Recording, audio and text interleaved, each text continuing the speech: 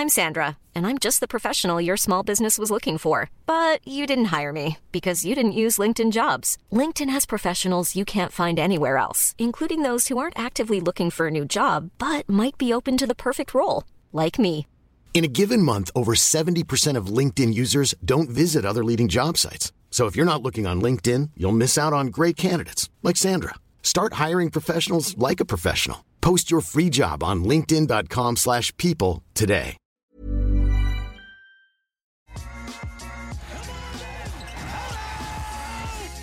Welcome to the Raptors Over Everything podcast. Please rate, review, and subscribe on all your podcast platforms and on YouTube. Give it the old like and thumbs up there as well.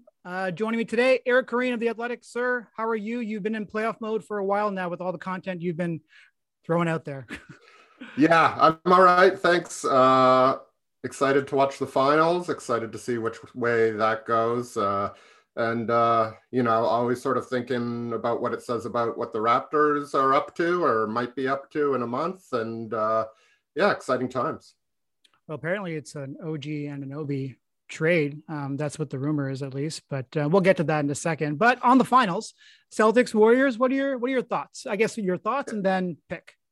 Yeah, so I don't have like a strong feeling either way. Like I think if I had to pick which team is slightly more talented, which team is better, I'd probably say the Celtics. I think they're probably the best team in the league, but with a few of the injury situations, particularly to Marcus Smart and Robert Williams, seeming like their issues, and that just,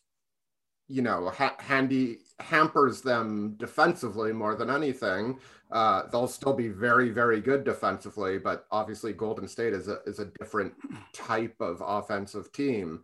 And then you've got just the experience, but also, as I said, the unique style in which Golden State plays that is very, very different to what the Celtics have seen in frankly, sort of three slugfest Eastern Conference-y types. So, I mean, especially the last two, Miami and Milwaukee, very, 7-game series, but, slow paced most of the time, rock fight type things.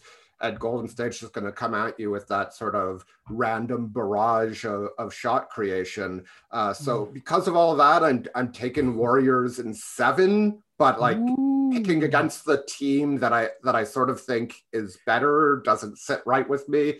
So I'm hedging all over the place here, which is sort of my nature, I guess. But I'll pick Warriors in 7 very hesitantly. Yeah, I gotcha. I was going with Warriors in 6, and this is coming down to like half court offense for me. And you mentioned Marcus Smart. He's going to be so important when it comes to that high pick and roll and screen navigation. It's like, it's him, Derek White, and other than them too, it gets kind of dicey to some degree because of Steph's nature, because of how good he is, and Al Horford, as good as he is, he's a bit seasoned. So how high does he come to the level? Does he drop? Obviously don't want to drop. And then like, what's going to be happening? Because like the bigs on the Warriors, Kevin Looney, Draymond Green, like they're just so good at slipping and creating those like little mismatches around the paint. And I just find that half court offense is going to be just a smidge better, even though defensively, I mean, Celtics are better, but the Warriors aren't too bad themselves. It's like, it's the most beautiful offense out there right now versus the best defense out there. And as I said, like the injuries maybe take away the ceiling of that Boston defense a little bit, but still, like that side of the ball, I mean, these are two great teams, and it will all be very interesting, but that side of the ball particularly will be fascinating to watch. And that Celtics gauntlet they went through, that's so many good teams that they've gone through at this point. And I just can't imagine how their bodies are feeling after going through those kinds of slugfests, rock fights, whatever you want to call them. Crazy stuff. Yeah, I at least they get the 3 off days in between, but if you compare the 2 roads, Golden State surely is more set up to be able to withstand a long series, even if the finals is more has more off days than most series up to this point. Let's go down this very slippery road with OG Anunoby trade rumors, because I would imagine, I mean, I've seen it online, that people are just like, what? OG Anunoby? are you kidding me? And I saw that headline that was from Jake Fisher of Bleacher Report. He's the one who's reporting that there are a few teams that have inquired about OG Anunoby, and they're just deciding to put out the rumor that, you know what, he's dissatisfied. We have no proof. We just kind of feel like that's going to be the case because he's very good and there's not enough shot attempts for him. So that's kind of where we're at, that his name's around the NBA a lot and teams are fishing because he's very good and he's on a great contract. So I guess, do you really buy into these rumors? Do you think that there's any validity to it, or is it just kind of teams fishing because they've mismanaged their franchises and they need bigger wings? Well, do I buy that there, like, is there some truth in that story? Sure. Like, I think if I'm OG Anunoby and I come into last year, this past season, I should say, as sort of one of the three guys who've been there and are going to take a bigger part of the leadership committee, and by extension of that, really the offense. Let's just say it. He'll have a bigger role in the offense. And he did. Like, I don't have the usage percentages in front of me, but like it was an all-time high usage percentage. But when you look at where he was at before the Pascal Siakam came back after 9 games and where he was for the rest of the year, understandably, he had like a pretty high usage rate in those first 9 games, and it went down. And you know what else made it go down? Like a series of injuries. And I feel bad calling him injury prone because most of the injuries have nothing to do with one another. You've got a thumb injury, you've got the knee surgery that started his career, you've got, his face seems to be a magnet for elbows, and, Kawhi Leonard's hands, and along with Kem Birch, yes. Yeah. So at some point though, he missed 30 games this year, I believe the number was. And when you're out that long, it allows a Scotty Barnes to take a bigger part of the offense. It allows Pascal Siakam to take a bigger part of the offense, even though his, usage was down from certainly 2 years ago. I'm not sure about last year. And Siakam was awesome. So do I think like OG Anunoby is wildly dissatisfied about his lot in Toronto? No. Do I think like he thought he might take a bigger step last year than he ended up taking, and sort of, in the back of his head or in the back of his agency's head, it's like, where is this going? Is there room for him to grow into the player he wants to become? I'm sure those conversations are had, because it'd be irresponsible of a player agency and, to not to talk about it with the player, because, with the modern CBA, with 4 or 5 year contracts being the max, like you're never that far out from having to negotiate your next contract. Saying that, I think the bigger part, and it was sort of hinted at in the article, is with each playoffs, we're seeing the more guys between 6'6" and 6'10" who can defend across positions, who can shoot a lot, who are, even if they're not the world best creators, they can attack a closeout. Yep. Those guys, I mean, that's the whole basis of what the Raptors are doing. And you almost can't have too many of those guys.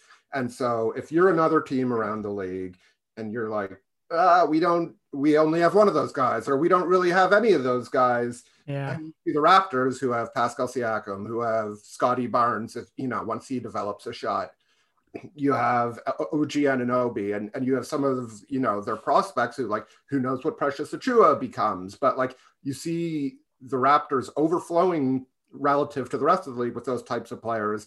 And you think about a scenario, and I know we'll talk about this later, in which they're eventually going to have to pay all those guys or pay them more than they're currently paying. It's like, oh, I wonder if we can pluck maybe the one who they're least attracted or least attached to at this very moment. Not unlike what happened with Pascal Siakam last year, although I wouldn't say to the same degree, because Pascal Siakam stock had clearly reached a low point. Whereas I'm not sure that's true about OG Anunoby. He just hasn't really established the highs of Pascal Siakam yet. Yeah, it's going to come down to some degree with just how teams are going to value OG Anunoby and what he's going to become. Because I tweeted this a few weeks ago, and I was watching the Mavericks and Warriors series. I was like, man, they could really use a person like OG Anunoby. Not that every team could use a person like him, but when you have players like Luka Doncic or Trae Young, Donovan Mitchell, who are just so isolation heavy. You need players like OG to be on your wing who can just attack closeouts, not just shoot, but actually, create their own shot to some degree. And that's kind of where this is going to end up, is how much do the Raptors value him? And also, is he okay with kind of being in a role where he's one of three instead of maybe having a role where he has a bigger part of the offense? It's like there's a degree of ego checking that comes with being a person who's on the Raptors, because they have so much talent in the starting lineup. I mean, because they have so much talent and so many players that could actually have some value and, get more shot attempts on a different team. Just like Tyler Hero was pointing out the other day, he's like, yeah, I'd like to be a starter. I've been off the bench for a few years now. I'm not saying that that's what OG is thinking, because who am I to say that? But that does get to a point where some players are finding themselves like, I just want more for myself. And if OG wants a bigger contract, if he wants to inch himself closer to being a max player, he probably has to have a more solidified role in an offense. Yeah, you want your players to have ambition, sure, right? And like ultimately there is a happy middle ground between individual ambition and team goals. And, the contract just the situation I always think about was, Jeremy Grant a few years ago, where Denver picks him up in a trade. It's like, oh, this guy's the perfect, piece for what Denver's doing. Like you have this defender who's like 3-point percentage is creeping up, and he ends up leaving not for more money, but because he saw a bigger offensive role. Does OG Anunoby want that? Like is he willing to, potentially, I don't think we've seen his ceiling, but potentially take the competitiveness hit in order to establish that sort of bigger role? I'm not sure he's doing that equation, because I'm sure most of these guys think if I'm in a bigger role, my team's going to succeed because I'm that good. Because if you don't think like that, it's pretty hard to make it to the NBA, and it's pretty hard to make it to being a very good and valuable player in the NBA. But, I like to say that reporters don't know these guys, I'm sure people who covered Jeremy Grant very closely didn't necessarily know that that's what Jeremy Grant wanted. That I can't say that this is what OG Anunoby wants in a year or two whenever he becomes a free agent, but he'll have to come to grips with that. Meanwhile, he's always been a really good teammate on this team. He certainly excels in the role he's in. I think the Raptors have been cognizant of trying to get him a bigger slice of the pie as the years have gone on. Like he was the lowest usage of starters when he started out. He was starting, but he was like strictly a 3-and-D guy. And his role hasn't gone from, fifth option to first option, but it's gone from 5 to 3.5 to 3 and to 1 at one point. And to the stuff he's doing, it's gone from, okay, you're taking threes. Okay, now you're attacking closeouts. Okay, now you can isolate if you want. Oh, we're going to put you in the post. We trust you to make passes out of the post. They're giving him more leeway. It's just they're not giving he doesn't have the carte blanche of somebody closer to Siakam. And sure, we'll see how much he wants that. But for now, I think it would take an awful lot to pry him from the Raptors. I kind of agree with that too. I think a player that would be involved in a OG Anunoby trade would probably be a player where a Raptor fan might be like, okay, OG, thank you so much for your service. We're so happy that we were able to have you for a few years, but now it's time to go because we got this player, someone who's going to put them on a different echelon in the Eastern Conference, and they can truly join that upper tier with Miami and Milwaukee and so forth. That's the only scenario where I can see it happening. And that's a trade where, that's hard to do. Those aren't easy trades to do. And also Masai has talked so much about patience with their core. I don't know if next season is the year, and we're going to get to this in a second, but is next year the year where they do that? It seems a little bit premature based off of what we saw this past season, where they're very good. They exceed expectations, but are you confident that they're a championship team come next year? I'm not really sure, because we didn't see enough of a sample size. They were injured the whole year. Yeah. And, I usually say bet against big trades happening. Trades are just so hard to make work in the NBA, and we spend so much time talking about them, and obviously they happen quite a bit in the offseason, but you know, they're these unwieldy things. And I think you're right. Like, I think the Raptors, a lot of the trades that are being thrown out there are for like a nice piece and a lottery pick, which makes sense if all you're doing is thinking about the future. I mean, I wouldn't say I would do them necessarily, but they make sense for a team that's like doing its future accounting, that's like setting its books up to make sense in the long term, that doesn't really have its foot on the pedal. And while I don't think the Raptors are going to be all in unless like the exact perfect deal comes along, I still think like they don't want to take a step back. They want to be back in the top 6 and get these guys more experience and maybe be able to advance to the second round. And, you know, maybe with another year together, they're better than you think, because, you know, I just wrote this the other day, like, we've had 2 finalists we've had one finalist in each of the last 2 years. They had I think the Celtics had the 14th lowest or most likely odds to make the finals this year. And the year before that, the Suns had the 13th. Like, we're not in the like, there's only 4 teams who could win the title now, or there's only, you know, 2 teams from each conference who can be in the finals now. Like, I think, and there's no guarantee this continues, but there seems to be a little more parity in a league that's not known for it. So I don't think the Raptors are going to willingly take themselves out of the mix in this era in which, you know, advancement seems more possible than in, you know, LeBron and the, you know, Golden State super teams peak era. And the NBA is working really hard to make sure those don't happen anymore. They're trying to the best of their abilities with different implications on the cap. On OG, just for a second, there was a 13-game stretch earlier on the season when Pascal Siakam was out. He averaged 21 points, 5 rebounds, 3 assists, 46% from the field and 40% from 3. His contract, you mentioned earlier, he's under contract for 2 more seasons, and then he has a player option, which he will certainly opt out of, because why wouldn't he? Just to name a name, because I think this name keeps on coming, and this team is about to obviously make some pretty drastic moves because they're kind of in a state of limbo. The Utah Jazz, Rudy Gobert, once and for all. Do you see a fit with the Toronto Raptors? Do you think Masai Ujiri and Bobby Webster are looking at a chalkboard and they're just like, we got to find a way to get Rudy Gobert because he's going to help us that much? Or is it just like, no, because he just doesn't fit? I don't think like either is necessarily right. Like, I think if you can do a 1-for-1 OG for Rudy Gobert trade, the Raptors would probably do that. You can't do it. The money doesn't work. Rudy Gobert is on a giant deal. OG Anunoby is making $18 or $19 million a year. Basically, the only way it works is you're throwing in Gary Trent. Are the Jazz going to do that for OG? Are they going to trade Rudy Gobert for OG and Gary Trent? Like, I don't think so. Like, I think Rudy Gobert holds more value to them. Then you're throwing in, okay, a first-round pick. Let's say it's top 10 protected. Now you're moving away from something the Raptors are doing. So, like, this is why I say always bet against the trade, because, like, that's 2 starters for a center who is, like, great defense. I mean, he's probably going to make the Hall of Fame, I would say, you know, one of the greatest defenders of all time, but he has an onerous contract that sort of locks you into a specific way of playing.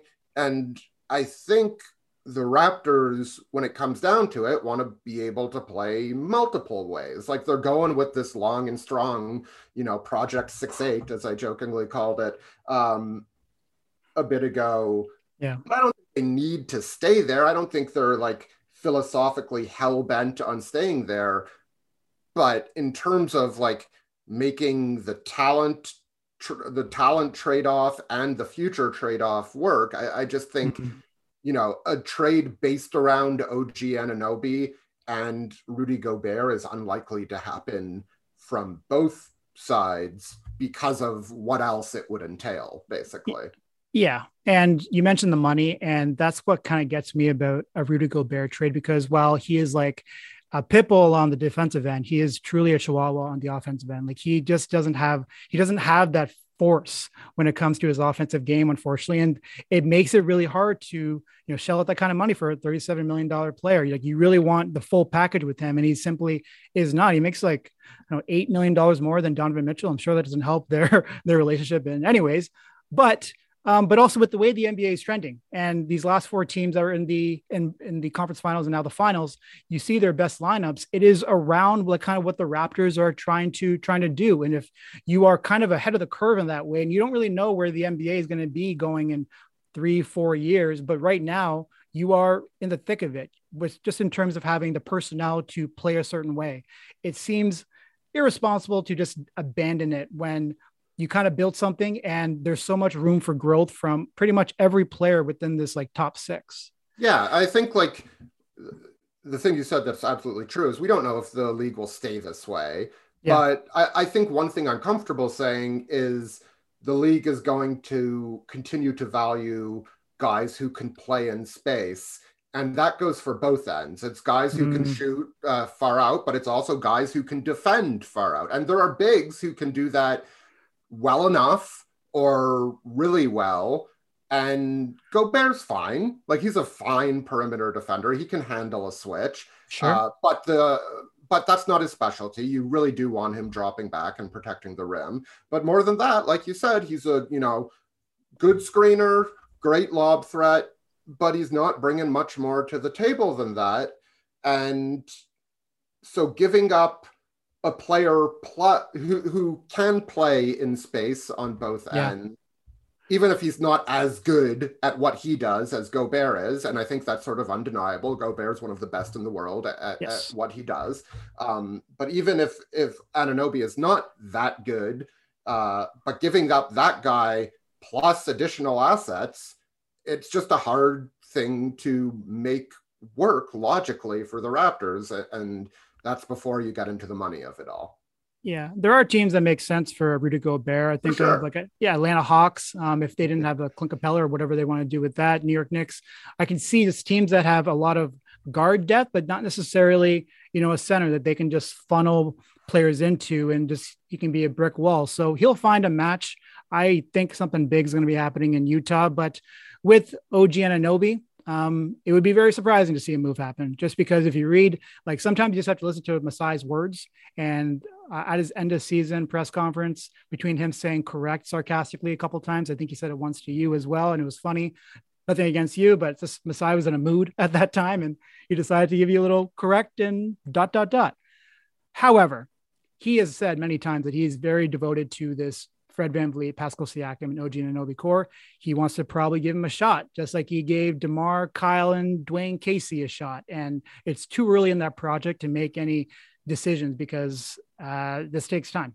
And I just don't think, he wants to give him the shot until the perfect opportunity comes along to not, if the perfect trade comes along right now for his purposes, and that's probably something that vaults them into title or at least, conference final contention, without completely sandbagging the future.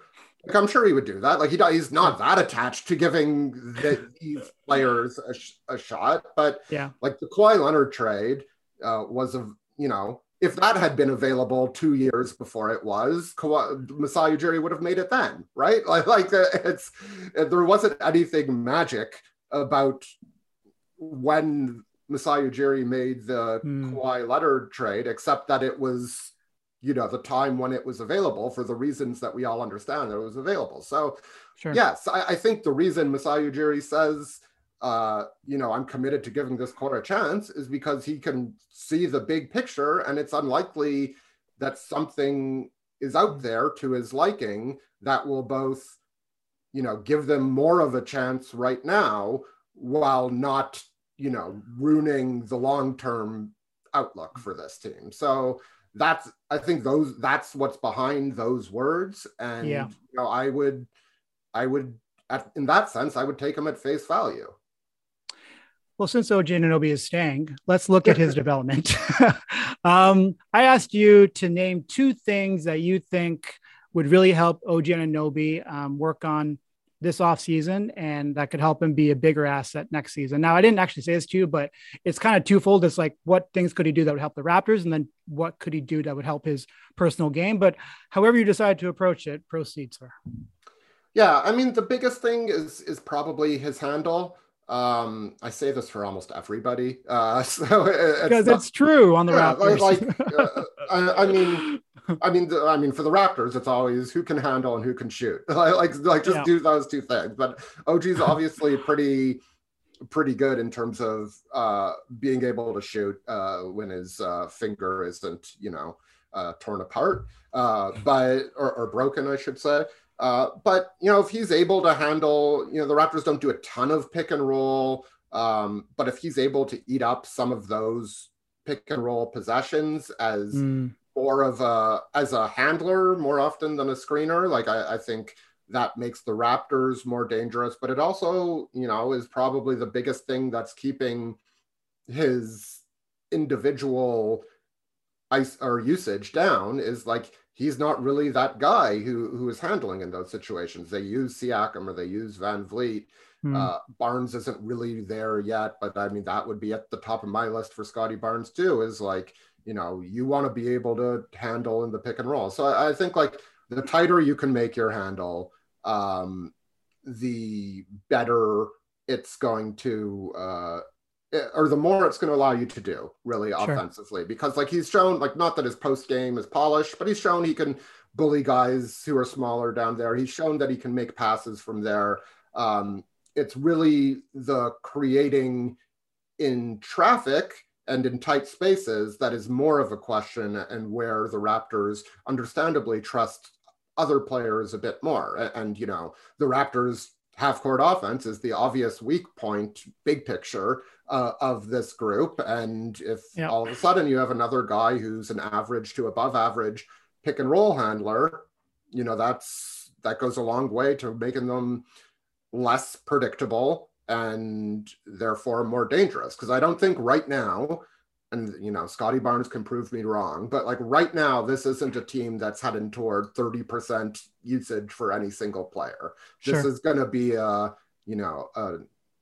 by committee offense, and you just don't want it to necessarily be as isolation and dependent and mismatch dependent, even though the playoffs often play out like that, as it sometimes was during the season. So I think that's one thing. The other thing, and I don't know how much the injuries had to do with this, I thought Anunoby had compared to expectations, a disappointing defensive year. I think at his best, he still showed that he can be very, very good on that end, but he still hasn't put together that. And it goes along with the injuries. And, if you're not playing 70 games, it's tough to create this reputation, but he hasn't put together that season where, okay, he's knocking in threes, he's scoring 15 points a game, and he's like a no doubt in the all defense conversation. And he wasn't in the all defense conversation this year. I don't think he was the most deserving Raptor to be in the all defense conversation. And that's not only because of games played. I think he was just not as strong and not as agile on that end. And that's not to still say he was good. He's just not consistently changing games good. And I think he can get there. I think he's shown in spurts that he is that guy. And so how do you improve that? You get healthy, you do all the agility work that you can possibly do, and that's got to make for a boring day at the gym. But OG is nothing if not strong and capable in that sense. So those would be the two things. And I think it's pretty obvious how that fits into the Raptors' big term or sort of, how they want to play next season. Yeah. And I think something Pascal Siakam, I think, struggled a little bit with when he took on this role as more of a number one option and his usage went through the roof and so forth, is pacing yourself through an NBA game can be really difficult. And sometimes you just want to conserve your energy for the fourth quarter because that's coming around the corner. And with the Raptors play style, or at least this season where they're playing their starters 41 minutes, 42, 43, it's like maybe he's getting tired. Maybe he's trying to pace himself. There's like so many factors involved with this. And then, yes, the injuries, it's this conditioning up to snuff because of, entering the lineup and then going out. And then how do his thighs feel? Are they burning in the fourth quarter? Like, I'm sure these things were coming up for him. Everything you talked about, I absolutely agree with. A person that I compare him with, or I'd like actually OG to watch some film on, it would be Jimmy Butler. Now, I'm not saying that OG and Jimmy are the same kind of players or anything like that. Like OG is 1 inch taller. They're a similar weight. But when I look at Jimmy, and you mentioned the handle, and I look at Jimmy as a person who isn't necessarily going to cross you up, but he's very confident with the ball in his hands. And he does everything with a very strong purpose. There's no wasted dribbles. He's always baiting you into something or luring you into something that he wants to do. And I found that OG sometimes, especially with his post game, he does a lot of unnecessarily dribbling. And I mean, look at James Harden in some of those Houston Rockets series where, Golden State Warriors are just like, we're just going to tire him out and see if he can really keep up in the fourth quarter. Like, dribbling is tiring, it's taxing on the body, and just being a little bit more confident with his decision-making and more decisive, I think would really help him. And that's something that Jimmy, again, is so good at when it comes to his post game as well. It's we can get into the post game in a second, but just your thoughts on the Jimmy Butler comparison. Yeah, it makes sense. Not in that they're built the exact same way, but They both obviously have that strength. And OG's strength, he's for his size, he's got to be one of the stronger guys in the league. So you don't really need to be using a ton of deception in order to, or you shouldn't necessarily need to use a ton of deception in order to get yourself open. So, to be more decisive, to be a bit more efficient when you do get the ball. And beyond that, it's just also about getting the defense moving, right? Like if you're spending time dribbling, the defense is stationary and set. And you don't want, not every offense is going to be the 0.5 Spurs or anything like that, but you don't always want the defense to be able to think the drive is coming here and this is how we're going to react. And we know exactly which way we're pinballing if we're sending help. A bit more decisiveness and a bit more confidence, like not only in his handles I mentioned, but in his strength, because there aren't many guys who should be able to stop him from getting at least to a comfortable shot. Like you can't always get right to the rim. Like that's, one of my least favorite, sort of fan things. It's like, why isn't he driving? Like, why isn't it people are trying to stop him. It's not just the guy in front of him, but you can get those 2 steps and send your defender back on his heels and be able to rise up for, a 14-footer or be able to get the help to commit sooner than it's ready. And, all of the helpers haven't even thought about the scenario. Then you're playing, a style that's going to benefit you and the whole team. And that's just a way the Raptors didn't play very often this year. And just because, I just wrote about sort of this article that will come out on Monday, but I wrote about their biggest skill needs. Like, they lack secondary playmaking and they lack shooting. Like now, 1 affects 2 and 2 affects 1. It's hard to know, it's a chicken and egg situation.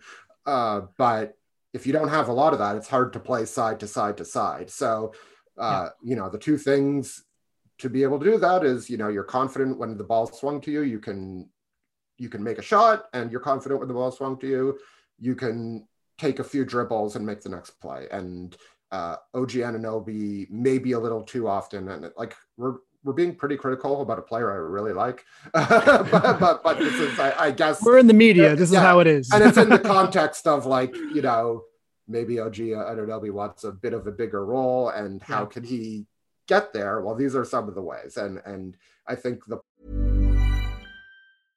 How would you like to look 5 years younger? In a clinical study, People that had volume added with Juvederm Voluma XC in the cheeks perceived themselves as looking 5 years younger at 6 months after treatment. Look younger, feel like you. Add volume for lift and contour in the cheeks with Juvederm Voluma XC. Reverse signs of aging by adding volume to smooth laugh lines with Juvederm Volure XC. For important safety information and to find a licensed specialist, visit Juvederm.com. That's JUVEDERM.com. Not for people with severe allergic reactions, allergies to lidocaine, or the proteins used in Juvederm. Common side effects include injection site redness, swelling, pain, tenderness, firmness, lumps, bumps, bruising, discoloration, or itching. There's a risk of unintentional injection into a blood vessel, which can cause vision abnormalities, blindness, stroke, temporary scabs, or scarring. Talk to a licensed specialist to find out if it's right for you. Hiring for your small business? If you're not looking for professionals on LinkedIn, you're looking in the wrong place. That's like looking for your car keys in a fish tank. LinkedIn helps you hire professionals you can't find anywhere else, even those who aren't actively searching for a new job but might be open to the perfect role. In a given month, over 70% of LinkedIn users don't even visit other leading job sites. So start looking in the right place. With LinkedIn, you can hire professionals like a professional. Post your free job on linkedin.com/people today. Point about Butler, but, not even to name specific names, but, leveraging that power is definitely a good one. And kind of sticking on the Jimmy Butler thing, because there was this one other thing that I love about Jimmy Butler, and it's his post game, and it's so unheralded because of the ways that he's able to create space and to find like little avenues to just get his shot off. And now the jumping ability is something that's very different between the two players, but Jimmy is also a very strong human being, and he has a way of using his strength to spin off his defender or to not create that contact where he's necessarily bully balling them, but he's able to lure them into ways where they're uncomfortable, where he gets them on their heels, and then he's able to vault up. And with OG, his spin move, he likes to use that. And it's a great move. I mean, I got nothing against spin moves. Let's make that very clear. Pascal Siakams is great. Jimmy Butler is great. OG Anunoby is great, but he gets off balance quite a bit. And I wonder if he has to do yoga or something like that, because I can't prescribe anybody yoga. I would be more hypocritical than, most of the things I already say, which are hypocritical because I can't move. But, I think we've seen at times, like, especially at the beginning of his career, balance was an issue when he was on the move. It was like, OG's like driving in transition. Is he going to fall down? Like, is he going to be able to get a shot up? And like slowly he's made progress there, but footwork in the post is a whole different thing. And, in some ways you think it should be easier because you're not coming with that head of speed, but there's also, far more physicality and far more bumping you're taking in that area. Less space. Yeah. And, OGs, we've seen OGs, calves, and he should be able to anchor himself pretty well. But it's a specific kind of balance, and with the right training and the right mindset, and there's again no indication that he doesn't, have the right priorities in terms of improving himself. He'll get there, or he'll get as close as he can. So, I think he's gonna. OG's going to be fine.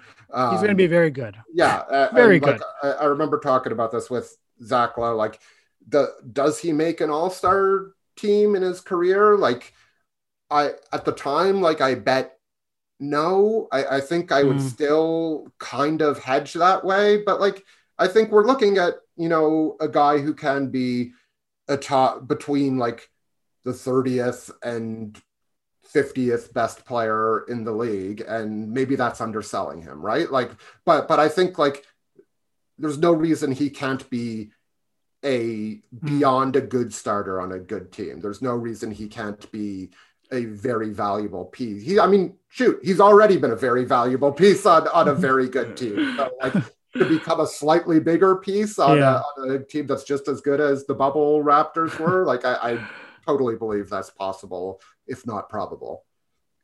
Yeah. OG's going to be fine. Just like you said, it's very rare for a player to have his best stretch of the season at the beginning of the season, but that's kind of how it went for OG.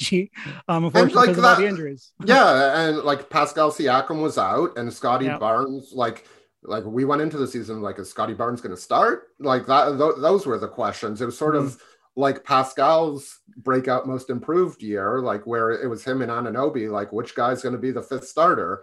And, you know, Anunoby had a very unfortunate personal year in addition to injuries that season.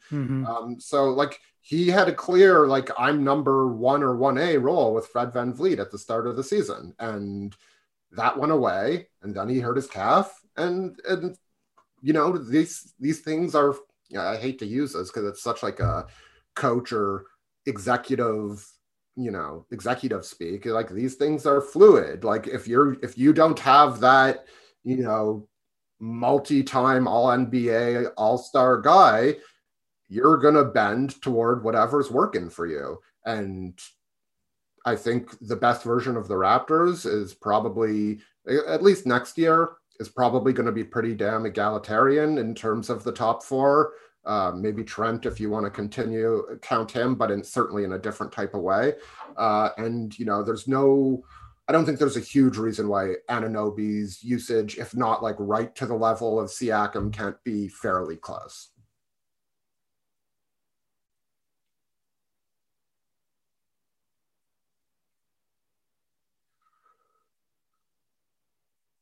And it would probably help get a better version of Fred throughout the season if his usage goes down. And now Scotty Barnes, OG, and Pascal are taking on more of the bulk of that, but they got to be ready for that moment.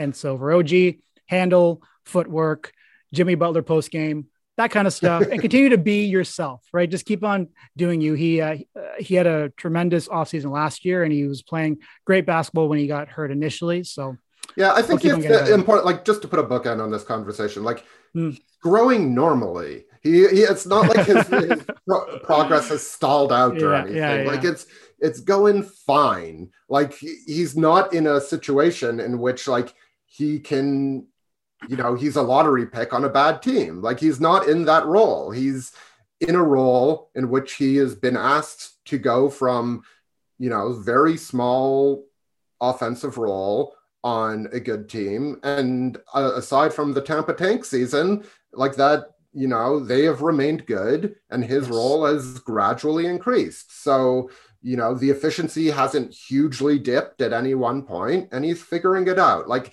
it's going fine. It's understandable if he and Raptors fans would like to see it, you know, move a bit quicker. And the Raptors offense certainly could use more efficiency at a higher volume from not just him, but like, it's not like he hasn't stalled out as a prospect or player. Like he's already a very good NBA player.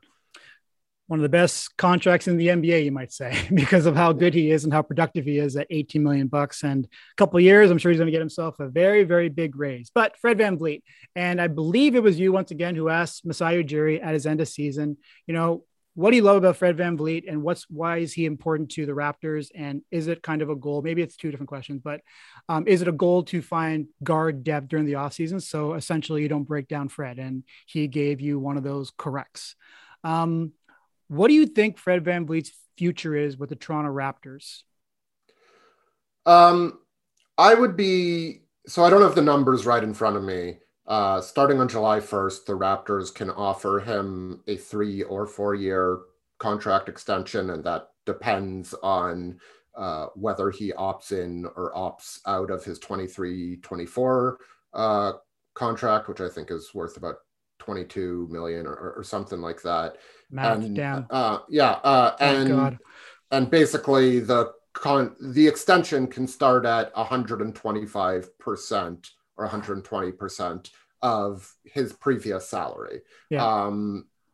Either way, you're looking at, you know, it's either 1 + 4 or 2 + 3, and you're looking at locking him up for an extra, you know, including this coming season, which he's already under contract for 5 years, which will take him to 32 or 33.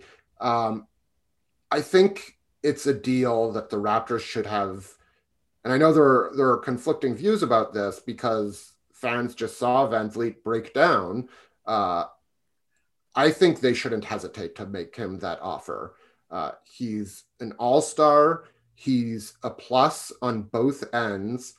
And they also have the type of players around him who can theoretically lessen the offensive load to better leverage what he does well on defense. Because we saw what it looked like when he wasn't at his defensive best in the playoffs. Tyrese Maxey was going crazy. And like Tyrese Maxey is, you know, I think of that line from Superbad, like that's the fastest kid alive. And nobody can Great movie. Stay in front of him. But Van Vliet, you know, for as many long, versatile defenders that the Raptors have, you still sort of want those smaller guys who can get around screens a bit more easily, who can, you know, pressure a bit more easily. And he certainly has that value, as well as, you know, the obvious off ball. You don't see me coming, big man. I'm taking the ball from you. So I think the Raptors are well set up to pay Fred VanVleet what would work out to about 25% of the salary cap to start, which is not for nothing, basically what his last deal was. The 4-year, $85 million with a player option deal. It started at about 22 or 23% of the salary cap. The salary cap goes up, players get paid more. So it's best not to get fixated on the raw numbers here.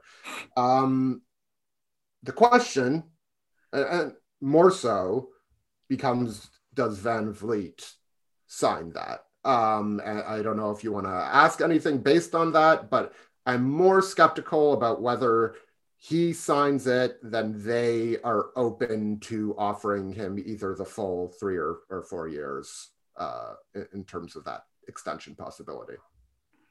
Yeah, Freddie's he's an interesting one because I feel like, you know, with the way the season ended for him, I think a lot of people forgot what kind of player he was. I remember Monty Williams in like January, and he was saying, you know, there's not too many players who are playing better than Fred VanVleet.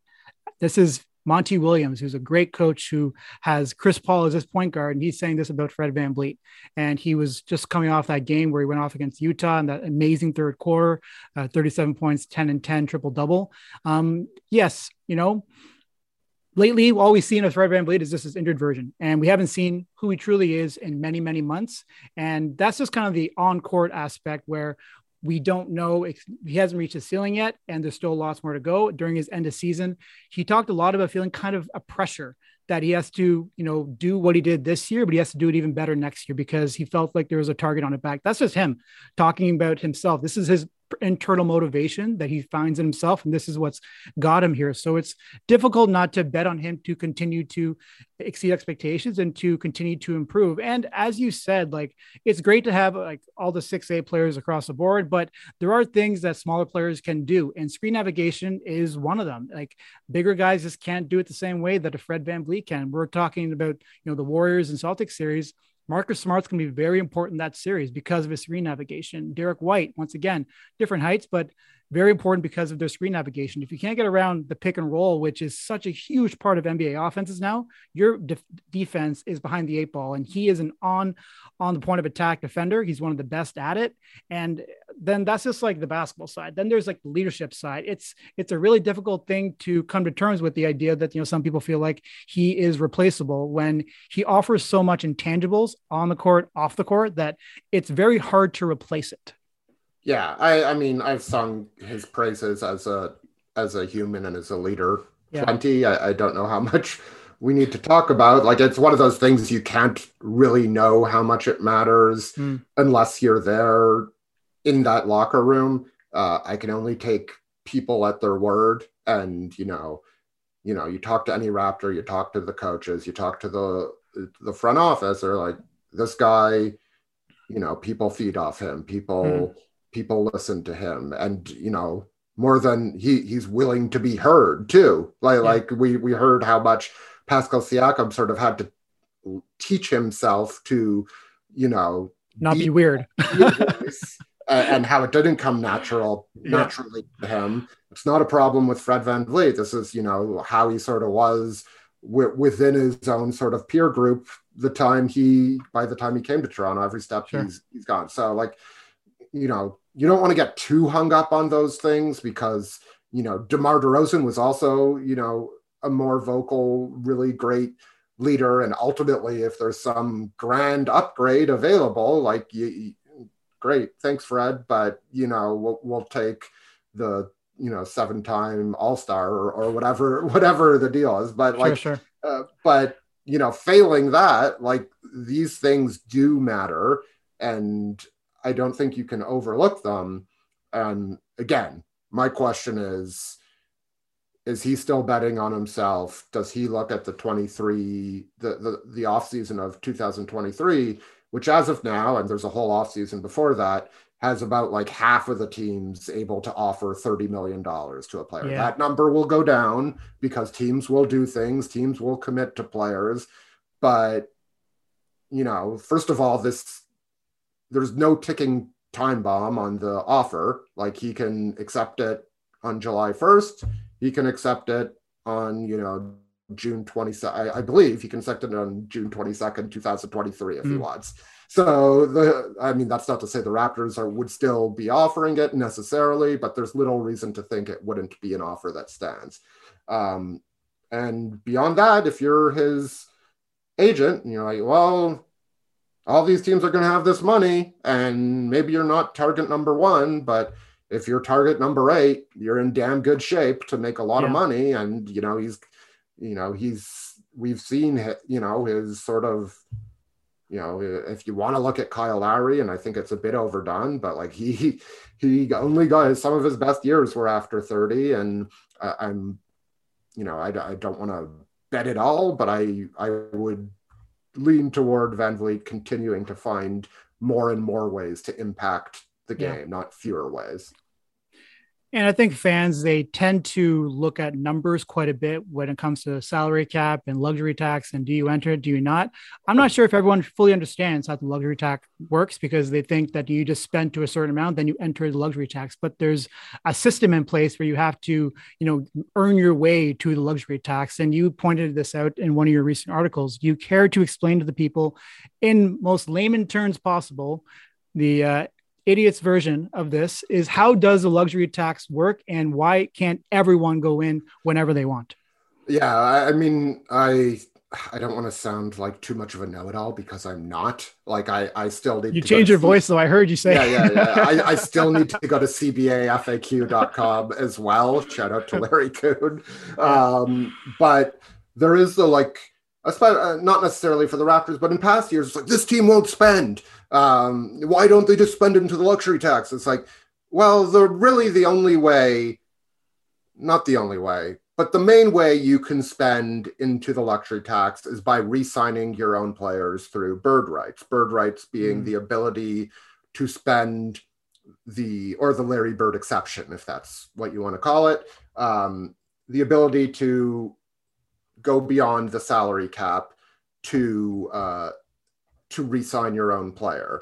That's the easiest and simplest way. And that's why when there are teams building with young cores, I remember a while ago, it was Portland. Like, this is probably, 10 or 12 years ago, but it was also Oklahoma City. If you look at the James Harden contract or the James Harden trade, like, part of the reason that it was so contentious is not that the Thunder were necessarily unwilling to go into the tax to pay Harden, but it was certainly a smaller market that had to really, really consider it. So eventually, if you're fortunate to draft or acquire a bunch of really good players and they develop into starters or all-stars or somewhere in between, if you got 5 or 6 of those guys and you pay them at market value, it's really, really hard, which you can do via bird exceptions generally. It is very difficult to stay under the luxury tax while also having a modicum of depth. Now, there are other ways you can do that. You can do it via trade exceptions. We don't need to go through it. But the point is, Fred VanVleet can be a free agent as soon as 2023. Pascal Siakam, 2024. Precious Achua 2024, Gary Trent 2023, Scotty Barnes 2025, I believe. Whom I'm OG 2024. So if you want it, like those are, there are different tiers there, but those are the 6 sort of central pieces to this. If you pay all of those guys starter plus money, so somewhere above the mid-level exception and up to the max, which Siakam is currently getting, you're almost guaranteed to be paying the luxury tax. So that goes back to maybe the Raptors would move OG Anunoby for younger pieces because those are just like, they can get 85% of the production at half the cost or something like that. Like at some point you have to do that math, and it's not this summer. Like that's not the question this summer for the Raptors, because there are none of those 6 guys is up for an extension, but they have to think, how long-term are we going to pay Chris Boucher? How long-term are we going to pay whoever we can get on the mid-level exception? Because if and when you want to pay Fred VanVleet and Gary Trent Jr. those next contracts, if you have added guaranteed money to the books, that's when you have to start thinking, do I need this guy? Can I move him around? Is ownership willing to pay a luxury tax that the more years you're in it in a row, the more punitive it becomes? So those are, and that's why I said it will sort of be what they do on those contracts, and I'm talking about Boucher, maybe Thad Young, and if they use all of the mid-level exception, those contracts will be a bellwether toward what they want to do in the future with their, more core players. And then we can get the Messiah Bobby answer. We are evaluating. We're evaluating, and like I joked in one of my articles, if you hear Bobby Webster saying flexibility a lot, like I'm guessing that's the other one. They've given up. They've given like a 1-year contract with like a partial guarantee in year 2 or something like that. That's sort of the way I would predict it, because like I make fun of them saying flexibility, but that's probably the most prudent way to go forward. But the thing that goes against that is the aforementioned relative parity of this league. Like, you think Scotty Barnes is going to blow up and be an all-star, if not this season, the next season, and you think Pascal Siakam can maintain that play, and OG Anunoby can take a step, and Fred VanVleet is going to be this good, like, why aren't you a championship contender? Why aren't you like one of the last 4 teams standing? And that's the type of team you want to pay the luxury tax for, because the Raptors went into the luxury tax 1 year in the last 20 years and they won the title. That's nice, but that's not the way it usually works. Like, usually you have to pay the tax a bunch of times, and you get not lucky, but things fall right, and you take advantage one of those times. And the Raptors, I mean, we've revisited the Kawhi Leonard trade enough, but the Raptors made their big chance count. Generally, you need several kicks at the can before things line up correctly. A team like Golden State, like they live in the luxury tax for many years now. And when the Kevin Durant sign and trade happened, they did the sign and trade because of what we're talking about. They wanted to maintain that max salary spot because that's very valuable. And they wanted to make sure they can contend for many years. So D'Angelo Russell happened, and then that didn't work. And then Andrew Wiggins happened, and here we are. So and they even last year, which ended up being a play in and out team, they paid Kelly Oubre, or acquired Kelly Oubre for I think he was on like a $10 million deal that ended up costing them many times that in real money because of the progressive tax that only gets more punitive the further you go into it. So it's Golden State, there are a few cases like that. Like Steve Ballmer doesn't care how much money he's spending each year. The hedge fund billionaires in Golden State don't care. Most teams aren't like that. I wouldn't expect a team controlled by like publicly traded companies like Bell and Rogers to be like that. But, Milwaukee is a team has gone to willing to pay into the tax many years in a row. And this is something that the Raptors have, and like they are thinking about it. but they're going to have to really confront if things go as they hope they do, and that development really continues. If things don't go as they hope they will, it's less of a concern. Exactly. But and then we're talking, how many assets could we get for these, pretty good but not good enough 29-year-old players? Yeah, right. That's kind of it. And with Fred, I mean, he's already shown that he can be a major piece on a championship team. And then you have Pascal and OG, you can put them all in that same tier. And so you have those players already. And now you're trying to build around that. And when it comes to the luxury tax, when do you spend into it? When do you not? I mean, I just think people kind of worry about it a little bit too much because they're going to make the call at the right time. Like probably right now isn't it because of the fluctuation that we saw this past season. You just don't have a really good idea of what the Raptors are going to be going forward. And they can't spend it into it this year. So it's not and that's the other part too. Concern. Yeah, exactly. But going forward, like you're talking about, the opportunities are going to come, and then how they decide to approach it with, the mid-level exception and things of that nature, is going to be more revealing than any words, any flexibility or evaluating words that comes out of the mouths of Masai and Bobby, because that's going to really show what they're feeling like with this core that they got here. Absolutely. It's what people do that really shows who they are. And there's no reason not to have faith in that group. They've been, more hits than misses, certainly. Not perfect, but, they're prudent. And like, I really, whether you like it or not, I think Masai Ujiri is still leaning toward playing the long game here and slow playing this until he has seen more to know which way he should go. And until then, just like as you brought up in the Kyle and DeMar years, it's let's give these guys a platform. Let's see what they can do. Yeah. And they're going to tell us what to do, basically. Remember Vince Carter? Patience is a virtue. Final question for you, Eric, as we're talking about money and upgrades and stuff like that, free agents. We don't know how active the Raptors are going to be in the free agent market because of the plethora of players that they're banking on will have great development off seasons, and maybe they can help with some of their deficiencies in shooting and guard depth and so forth. But are there a couple of names that come to mind for you where you think, that could be interesting? He could fit pretty well.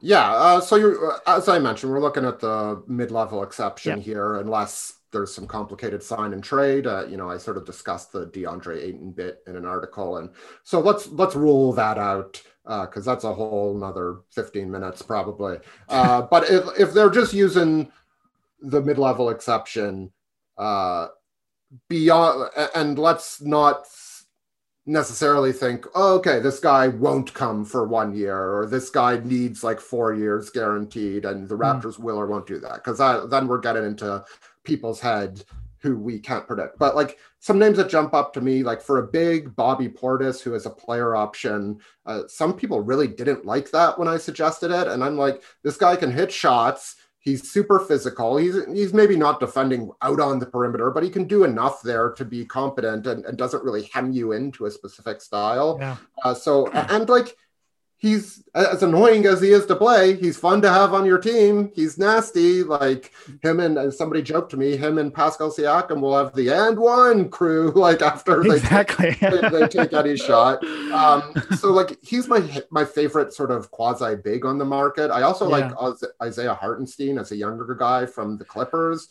If you just want to go like pure shot blocker, maybe you're looking at somebody like Mitchell Robinson, who I'm less crazy about, but does provide that element of rim protection that they don't have. There's one other name that I mean, if you want to go to restricted, you can go Mo Bamba. I know that's a name that's been circulating. Trendy. Yeah. I do like him. It's hard, Orlando is has been such a mess for the last few years. It's hard to know how to rate his play properly, other than to say he certainly hasn't been the answer, but he's not the lone reason for that. So those are sort of the bigs that I'd look at in terms of wing players at that mid-level price. I believe Pat Connaughton has a player option as well that he can opt out of. He's a guy I've liked his game a lot. Probably doesn't have the creation that you want from that role. But like the mid-level isn't this huge weapon that you're going to be able to get the best free agent on the planet. You know, Tyus Jones would be fun, but I think will probably be a bit out of their range as like a true point guard to back up Fred VanVleet. Malik Monk as a guy who's like first and foremost a shooter, but does have that, you know, secondary creation. He sort of strikes me as like the name that was sort of circling at the trade deadline that I loved for the Raptors was Bogdan Bogdanovic, because he's sort of like that, like great shooter, but if the ball swung to him, he can make a play for other people or for himself. And I think like that's the type of guy the Raptors really need. Bogdanovic has more size than Monk. But I do like Monk as a potential fit. I think he'll be in a lot of teams' wish list for you know, the reasons I've just laid out. So I think those are a few names that jump out. They could go cheaper, they could go younger. You know, in terms of like just pure veterans, like Otto Porter, Gary Harris, like I like those guys as, you know, guys I wouldn't want to commit to long term, but like guys who I'd love to have around for a year and like a guarantee, partially guaranteed second year. Sure. So those are sort of the names that jump out. I love very similar names, but there are a few that stuck out to me that I want to get your thoughts on it. So Bryn Forbes, what are your thoughts on Bryn Forbes? I mean, he's pretty one-dimensional. He'll exploitable defensively for sure. Nice, you know, awesome shooter. If you can get him for like the biannual exception for like $4 million, that's not like a terrible use of that, I would say. If you're paying more than that, I probably don't love it. But if it's only on a 1-year deal, depending on what else you can do, I think he's, you know, certainly a skill that the Raptors need more of is perimeter shooting, and he can provide that. I just don't think he's giving you. If he's filling a playoff role, you're probably in trouble. Yes, fair enough. Now, this is a name that you might laugh at. People might laugh at it, but hear me out with this one. JaVale McGee. I do not laugh at that. I think, like, again, you don't want to give him the full mid-level. But like, if you're committed to playing smaller, whether, you know, that includes Precious or not, like 5 of those 6 guys that, you know, we're talking about are your starters. McGee is like a really, you know, great rim deterrent. I think he had I was looking this up yesterday. I think there were only 3 or 4 players who faced more than 200 shots or defended more than 200 shots within 6 feet of the rim who held opponents to a lower shooting percentage. So he allows you to play a different way, maybe a more traditional way that's more that even if you have to keep your key guys' minutes up and hopefully they can be lowered a little bit. Sure. Maybe you can mix in some less demanding schemes that help you protect the paint, which is the Raptors' priority, through other means other than, you know, switching on everything or helping and rotating like hell. And so to have an option of a rim protector who is still like also you know, certainly a lob threat, I don't hate it. And, you know, Masai Ujiri has, I believe, traded for him. I think he traded in Denver. He traded tea leaves for JaVale McGee. I don't think that was one of his, you know, top 5 moves or anything like that. He doesn't not like him or at least didn't a decade ago. All you need is one link, right? Yeah, Just like the LA Lakers. Yeah, obviously. Just like the LA Lakers, right? He did it a decade ago, so he still why believes not? it on fully. Yeah. I mean, people think of him as like a Shaqtin' a Fool king, but he is a person who's gone through the Phoenix Suns organization, the Golden State Warriors organization.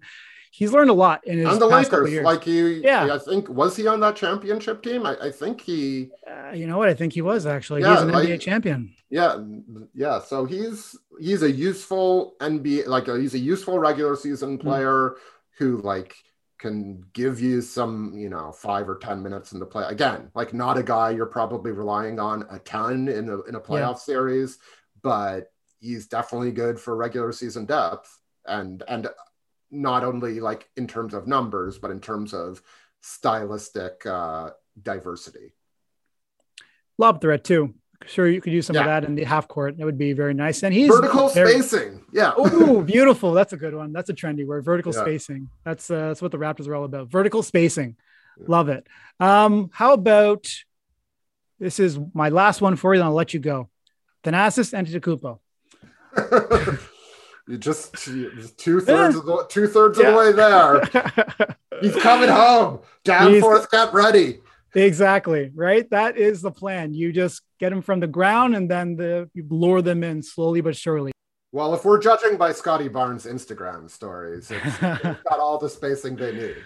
There you go. Right. I just did a video, people, by the way, on what has changed about Scotty Barnes' jumper, because it looks a little bit different. I'm not saying that he is now going to be, I don't know, Ray Allen, Klay Thompson, but I will say that there has been some mechanical changes that are alluring at, a bit more of a sustainable form that could help him this season. But again, empty gym shots, edited clips, you got to take it with a grain of salt, but the form does it better. You're calling a 50-40-90 season. So exactly. we've heard it here first. Yes. Anything coming out recent or soon?